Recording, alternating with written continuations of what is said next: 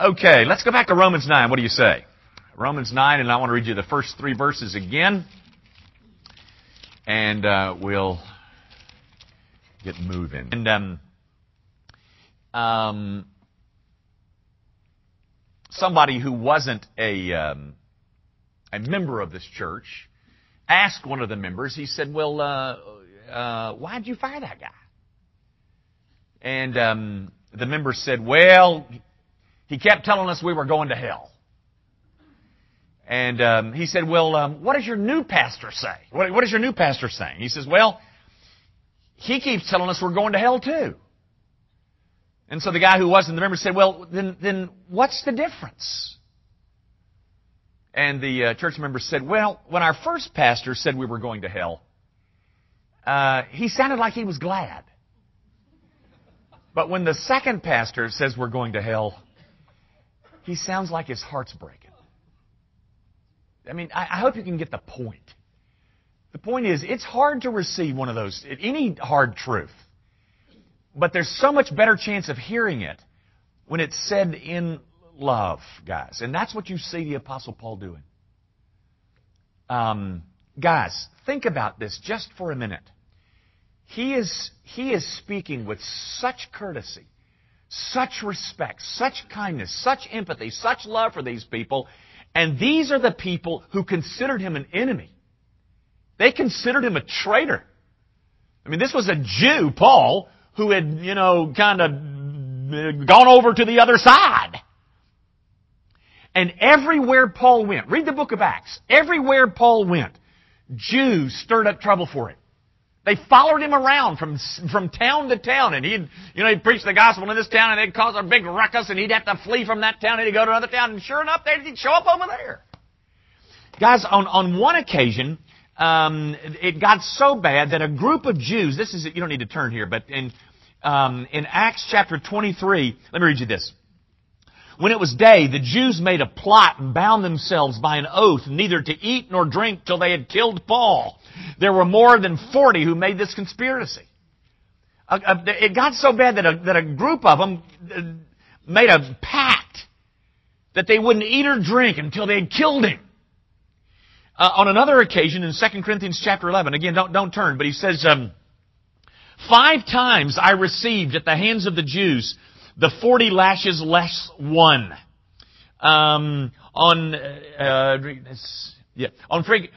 Dangers from the Gentiles, dangers in the city, dangers from my own people, dangers in the wilderness, dangers at sea, danger from false brothers. Now, guys, my point is this. As you read this section and as we study this section together, one of the things that ought to really stand out is that this man, who was hated, they caused him trouble, they followed around and tried to overturn everything that he was saying. A group of them finally got together and said, we're going to bond together and kill him. And then they, on 5 different occasions, beat him to within an inch of his life. It is that man who says, for I could wish that I myself were accursed and cut off from Christ for the sake of my brothers, my kinsmen according to the flesh. I mean, it's a heck of a statement anyway. But then when you consider it's those people who had done this to him, when you think those are the people that he's talking about. Very impressive. Guys, is there any bit of anguish in your soul over the fact that there are lost men and women all around you? Do men's lostness concern us at all? I'll tell you what, let's make it just a tad more personal. How about homosexuals? That's a group that white Anglo-Saxon Protestants, good East Memphis white Anglo-Saxon Protestants really seem to think are just... Ugh. Is there any concern over the lostness of that? How about this? Does the lostness of your enemies stir you? How about this? Muslims. Gang, how do we explain a man who can say something like that? How do we explain this obvious sentiment on the part of the Apostle Paul? What's worse, how do we explain the absence of it in us?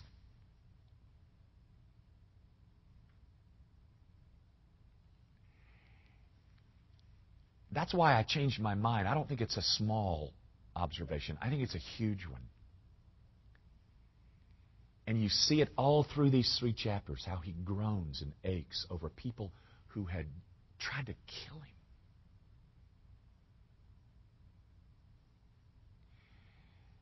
Something to keep in mind, guys, as we look at Romans 9.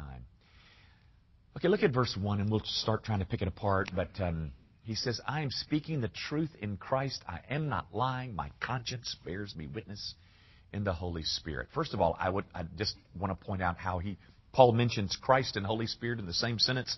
You know, one of the things that we still fight these days is the deity of Christ and the deity of the Holy Spirit. Various cults pick one of those and deny the deity of either the second person of the Trinity or the third person. Paul very subtly suggests their deity here in verse 1. But I want you to notice the role of conscience in telling the truth. I am speaking the truth in Christ. I am not lying. My conscience bears me witness. Guys, I love to talk about the conscience. I love to talk about the conscience because it's a wonderful thing. Susie and I were talking about it last night. I have been in a situation last Tuesday, 8 days ago, where I'm on a committee, a presbytery, and this committee, its responsibility is to oversee ministers who have done bad things. Unfortunately, we have a few meetings to go to every year, but the most recent one that I went to is last Tuesday, where one professional clergyman has been in an affair for 2.5 years, and the details are just awful, and it just really upsets me in ways that I don't think you understand me. I mean, I have something that goes on inside of me. I mean, anyway, so I was saying to Susie last night, I've got enough sin that people know about, that my wife knows about. But the Apostle Paul says the goal of our instruction is love from a sincere heart and a pure conscience. Guys, it's one thing to stand before you and, talk about truth. You knowing that, gosh, he's got an acidic tongue, and I mean, he's not exactly the most humble guy I've ever met, and that's bad enough. But to stand here and speak to you with my conscience aching, I don't know that I could tell you the truth if my conscience was. Guys, in Genesis chapter 3. Gang, the reason I love to talk about conscience, because there's so much to say about it, but one of the things that you can say about conscience is that it is one of the evidences and one of the proofs of the existence of God. Let me tell you how. Genesis chapter 3. Adam and Eve having a great time there in the garden, and they disobey. What happens next? It's the conscience that begins to operate. Guys, your conscience is independent of you. God stuck it in there. How did it get there? How did your conscience get there? In fact, ladies and gentlemen, your greatest enemy has nothing to do with me. It has nothing to do with the Bible. Your greatest enemy is your own conscience. Something stuck in there by the living God. Now, I will say it's not infallible. Consciences are not infallible. They have to be trained. They have to be trained by the Scriptures. But the existence of conscience, guys, do you know the story? It's in Genesis 42, I think, where you remember the story about Joseph, that stupid kid who used to come back and tell his brothers about, hey, I had a dream the other night, and the dream had all you guys worshiping me. That's stupid. I mean, if he'd had the dream, he ought to have kept it to himself. But he came back and told his brothers, and his brothers said, well, goodness gracious, we're going to do something about him. We're going to have to kill him. And you know, they do. They throw him in the pit, and they, sell him off into the yada, yada, yada, and then he goes down there and has a problem with Potiphar's wife, and then he ascends to the top of the, you got the famine over here. And then the brothers come. What a lesson in conscience. It's chapter 42, I want to say verse 21, if you ever want to look at it. But the brothers come in there, and they don't know the guy that's up in the top up there is their brother. He's speaking Egyptian, and he's got a beard now. He's gained a little weight, and they don't know who he is. He's got one of those strange things on, and they don't know he's Joseph, the one that he sold, and they have the problem. They take their wheat out, and they go off to their country, and they open their sacks, and there's money. And they're thinking, oh, how did we get our money? And so they go back and they're standing in front of the same guy. And one of the brothers hits one. He says, you know why this is happening, don't you? You know why we're having this trouble, don't you? It's because we sold our brother. Gang, that's 20 years later. The conscience is still operating. Still operating. You can't run from it. I love to tell this story, one of Edgar Allan Poe's short stories. You may have read it. About the guy, the title of it is The Telltale Heart. The guy murders this guy. And he buries him under the floor in his living room. And the police come by to check on this homicide, and they can't find the body. And they're walking over the guy, and he's right under there, he's dead in a doornail, and they're just walking all over him, and hey, I don't know what happened, officer, And then the officers leave, and he begins to hear this thump, thump, thump. And it's very, very light, very quiet at the beginning. And he thinks he hears the heart beating down there. And then as time goes by, it gets louder. Thump! Thump, thump, and then finally it's thump, thump, and it's so loud it drives him crazy. You know what Edgar Allan Poe's saying, don't you? He's trying to describe the operation of the conscience. He's trying to say you can run from here to Timbuktu, but it goes with you. It's the thing that proves that there is a God who made you. Because there's this inner moral voice that tells you have done wrong. Gang, if there is no God, there is no such thing as having done wrong. Because you're just the product of some naturalistic forces, and it's the survival of the fittest. But this thing that troubles you and keeps you up at night is an evidence and a proof of the existence of God. And Paul says, I'm telling you the truth. I don't lie. My conscience bears me witness in the Holy Spirit. I'm speaking these words, realizing that I'm in the presence of God. So that's how he starts. He starts by telling you, I'm telling you the truth. So the truth that he tells us is, I have great sorrow. I have great sorrow and unceasing anguish in my heart. And by the way, that anguish is there because of his brothers, not according to the Spirit. That is, we're brothers and sisters. But he makes that clear in verse 3. For I could wish that I myself were accursed and cut off for the sake of my brothers, my kinsmen according to the flesh. That is, Jews. He's speaking of Jews. And instead of hating them, what do you feel? Tell me. What do you feel about those 19 terrorists that hijacked those planes on 9/11? Huh?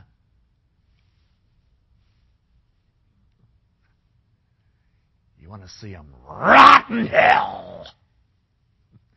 Well, I can't say that I haven't shared your sentiment, but it's so dang impressive that the Apostle Paul, for people who had beat him 5 times, instead of hating them because of the wrongs done by them to him, here's what we find him saying. I could wish that I myself were accursed and cut off from Christ for the sake of my brothers, my kinsmen according to the flesh. Boy. You know, guys, if there was not another commandment in all of the Scriptures, if that's all we had, if that's the only moral standard that we had, we would have failed miserably. Just that one. Now, guys, I must tell you that verse 3 has caused a great deal of ink to be spilt, most of which I had to read. Because I'm telling you, you are reading verse 3 thinking Paul's saying he wished he could go to hell for them. And I want to tell you, I don't think that's what he's saying. No Christian can, I think, or would ever say that. And let me tell you why.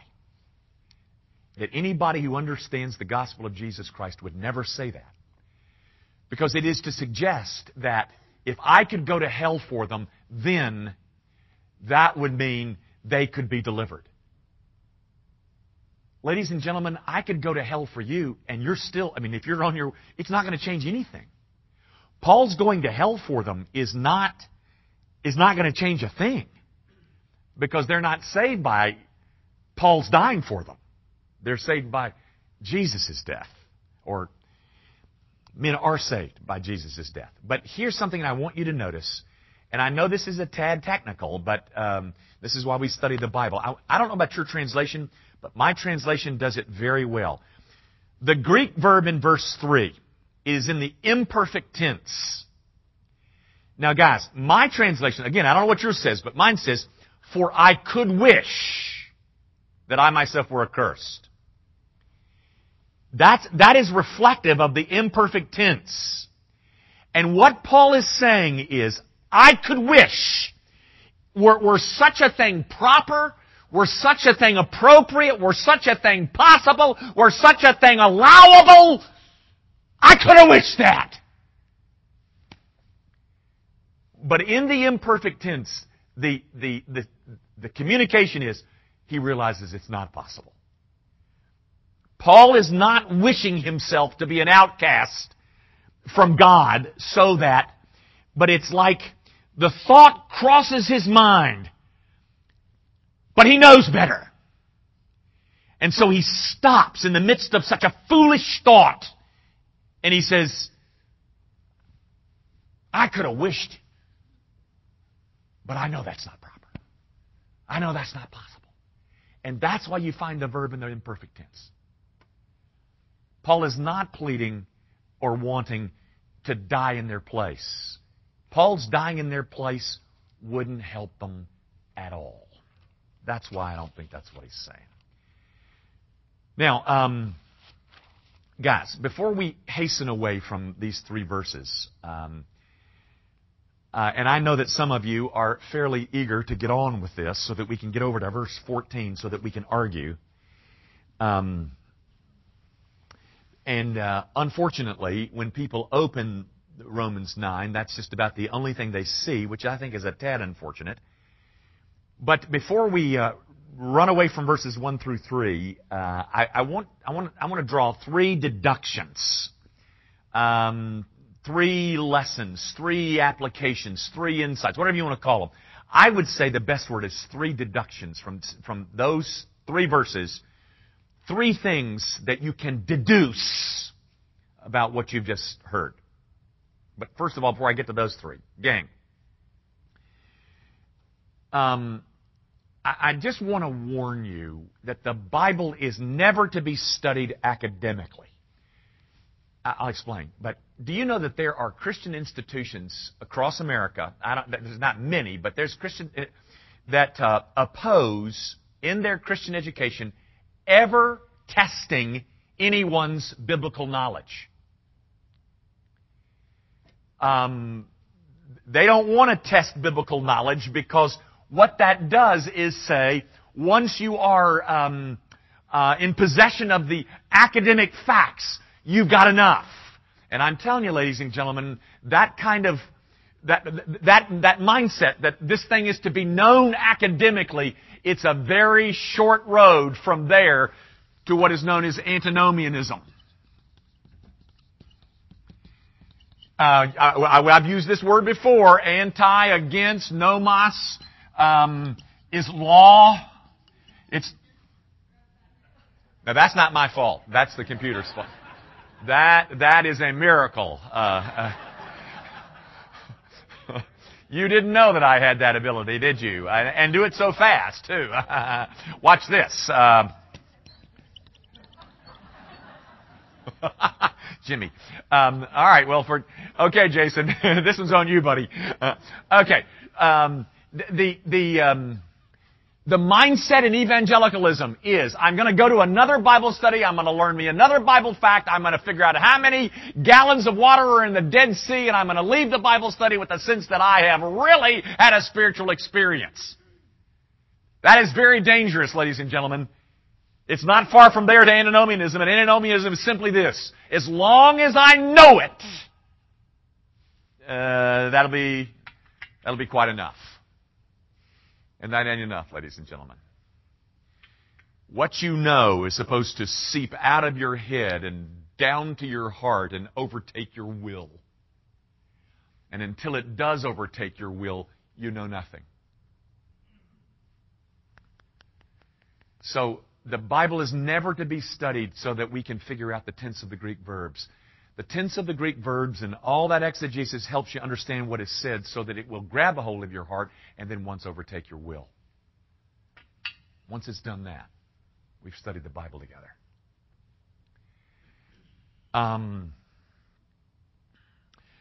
But now, let me close with my 3 deductions. First of all, I hope you sense or can see that the gospel is something that divides and separates. Guys, what is it that separated this accomplished Jew, Paul, from all the other Jews that now became his enemies? You know what it was, don't you? It was the gospel. He embraced it, and they didn't. And that embracing of the gospel created an enormous division between him and the rest of Judaism. Gang, this Pollyanna notion that Christianity somehow abolishes all the divisions and brings peace on earth, that's nonsense. In fact, the Lord Jesus Himself is the one that said, I came to bring not peace, but a sword. You know He said that, don't you?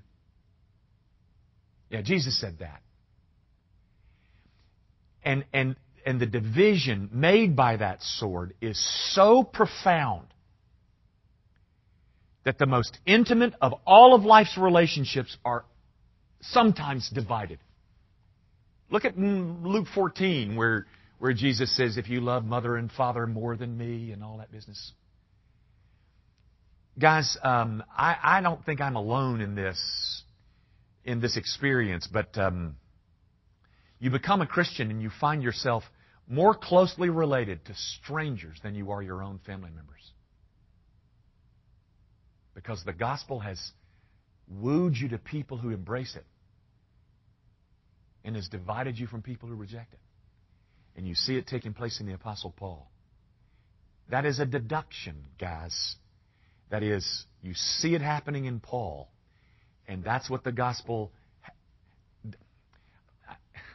I don't want to say it has the potential to do it. It's not the potential. It does it every time. It's in its essence. It's in its nature that it divides from those who spurn it.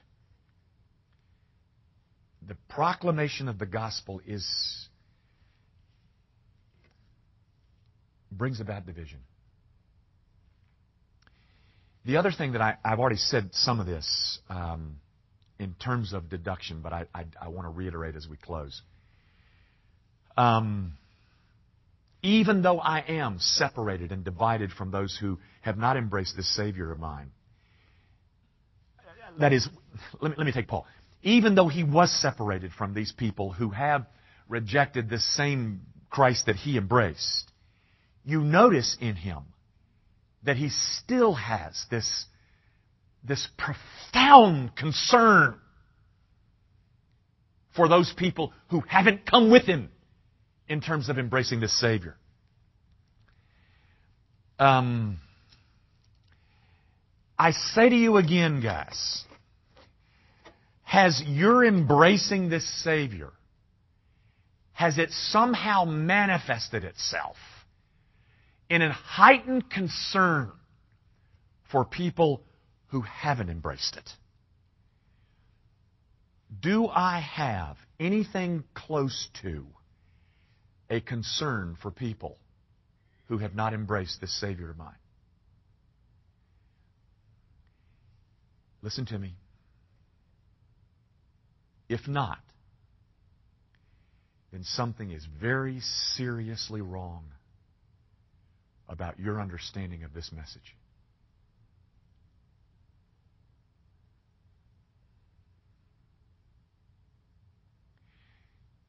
We exist for them.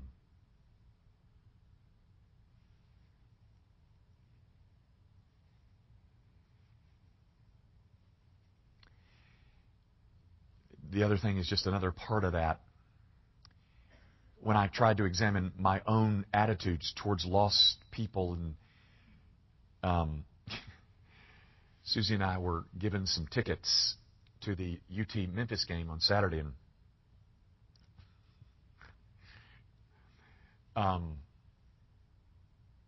at the second half, everybody was real nice and sweet because Tennessee was up 25 points or whatever. But I mean, before the game started, there was tension. Well, two things. We had some good seats, and we had seats 18 and 19. And I had gone out to, I think, go to the bathroom before the game started. We had seats 18 and 19, but we happened to be sitting in 17 and 18. And so I come back from the bathroom, and my wife is... This woman walks up to my wife and says, "Move it, honey!" And she told me that, and I said, "Oh, I wish she'd have said that to me." I could have been unemployed by that evening. But anyway, but that was one incident. But then, the game, kind of got out of hand. And a guy behind me was drunk.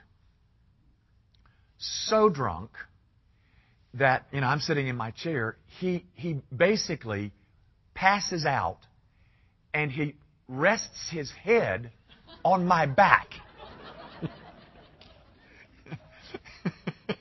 And I turned around like, the guy's just... And I said to Susie, "This guy's about to throw up all over me." And she said, "Let's get out of here." So we moved down a couple of rows. But, guys, what's your attitude towards folks like that? Annoyed? I had that one. Contemptuous? I had that one too. Irritated? Mm-hmm. Impatient?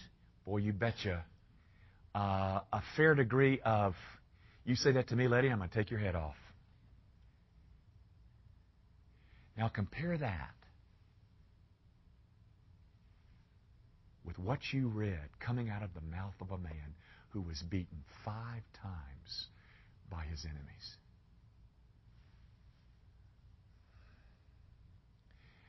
Ladies and gentlemen, I leave you with this. Why do they reject the gospel? Think about that for a second. But then this. Why did you receive it? Do you know the difference between them and us?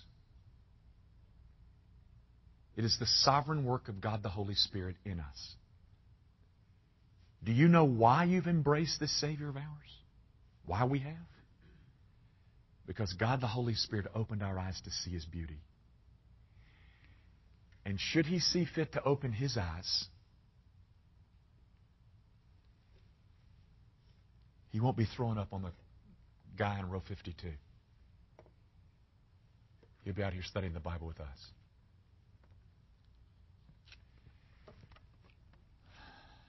Let's quit. Our Father, I do pray that you will remind your people of what you expect of us towards lost men. An expectation that has gone incredibly unmet on the part of the pastor of this church. And I pray, oh God, that you will have mercy on us, forgive us, remind us that the reason that we are who we are is because of your sovereign grace.